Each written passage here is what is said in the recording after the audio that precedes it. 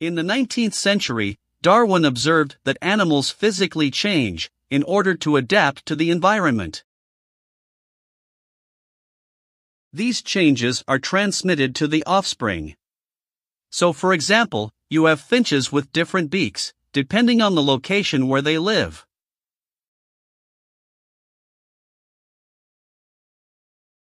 Let's think, for example, about a pack of dogs traveling to a cold environment.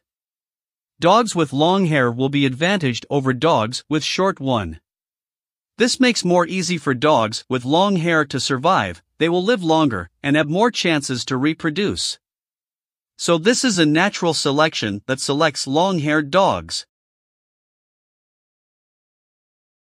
If we invert the conditions and set up a warm environment, vice versa, short-haired dogs will be advantaged over long-haired ones.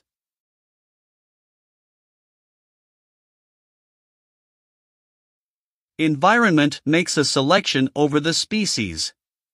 We can observe and demonstrate natural selection, but natural selection is not equal to evolution.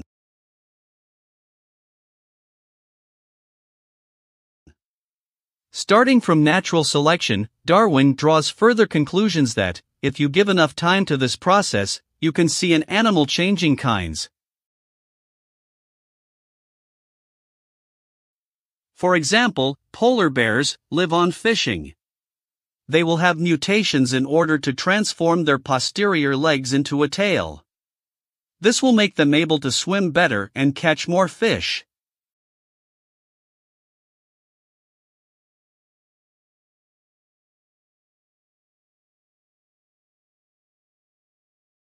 This process ends up mutating the bear into a whale.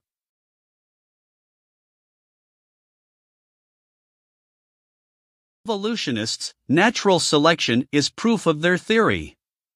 The first thing that happens here is to confound natural selection and adaptation, diversification of one kind, with macroevolution, change of kind. But the fact that creatures can change doesn't necessarily mean that evolution is true.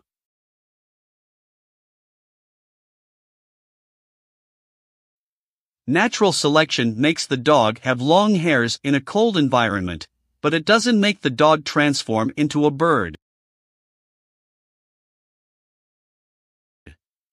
Let's say that a lizard is changing into a bird.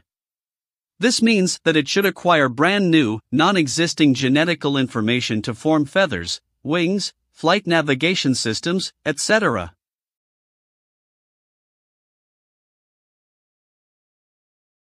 The problem with Darwin's conclusions is that he didn't know anything about genetics, as at his time this branch of science did not exist.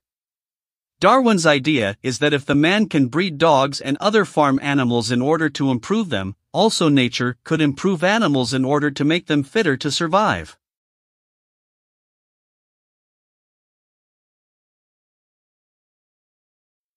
While breeders use intelligence to select animals by their traits, such as size, strength, and physical appearance, the limits of what can be selected are set by the characteristics already present in the creature's DNA. Nature would process the species by pure chance.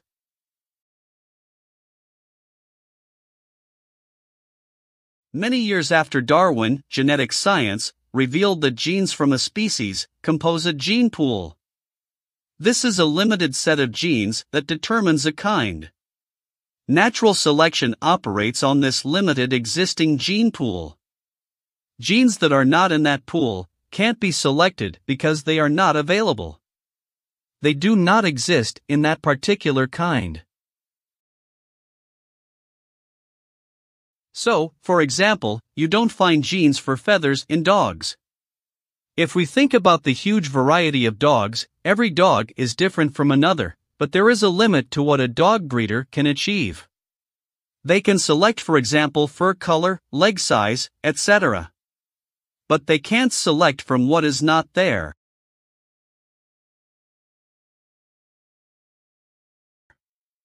For example, they will never breed a flying dog with wings, because there are no genes in dogs' gene pools that contain that kinds of features.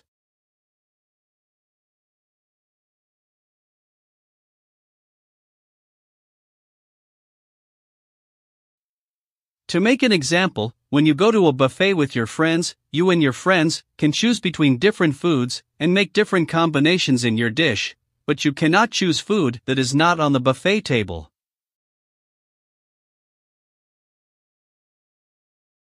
Let's make an experiment. We take a deck of cards.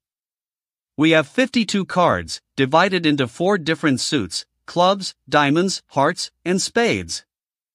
Cards numbers are from 1, ace, to 10. Then we have the king, the queen, the jack, and the jolly. We shuffle the deck, and we distribute all the cards into 2 decks. Each deck is different from the other, and all the cards are found in one of the decks. Each time we repeat this game, we get different decks, with different sets of cards, but the cards inside them are always the same, contained in the main deck we are splitting. You can do this forever, but you'll never get a new suit, for example stars, the number 20, or a new character, for example Spider-Man.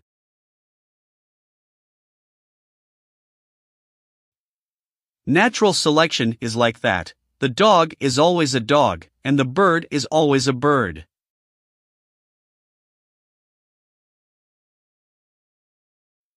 So natural selection is a selection. A selection selects features from an existing group.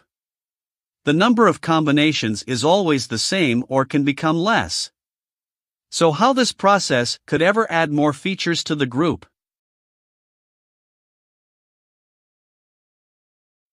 To patch the theory, Neo-Darwinism introduces the concept of genetic mutations.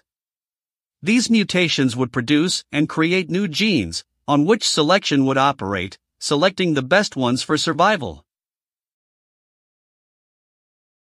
But when it comes to reality, we can see that genetic mutations are simply an error of copy of the original DNA. This will more probably break the code than improve it. Mutations make the DNA worse and not better. We can see it in genetic diseases that affect humanity.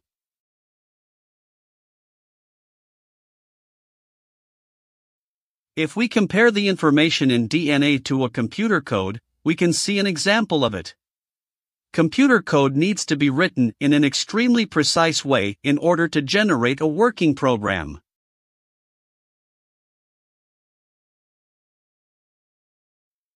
If you only miss a symbol, you get an error, and the program will not work.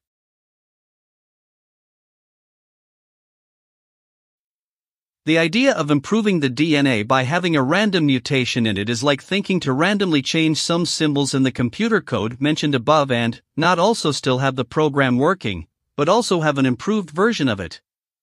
This is not possible.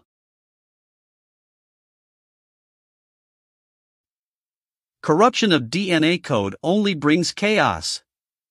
The bigger the corruption, the worse the problem. Think about what happens in our example when you randomly change 10 characters in the code.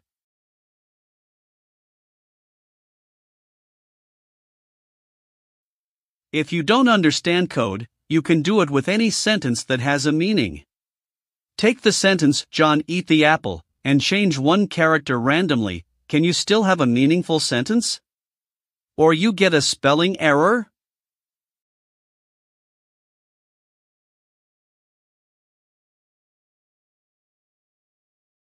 Today we are able to manipulate genetics. For example, you can get a pink rose by using a mutation to delete some of the red pigment, but this is not introducing a new feature. This is obtained by subtracting from an existing one.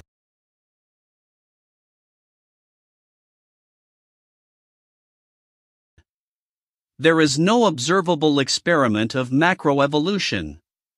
There is no proof of macroevolution.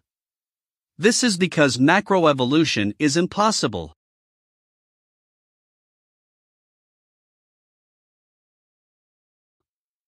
The Bible, instead, makes sense of what we observe in nature.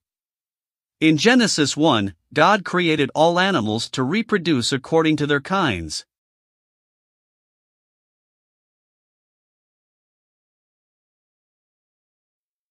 He gave a different gene pool to each kind. This gene pool is very rich and allows us to see a huge variety of species.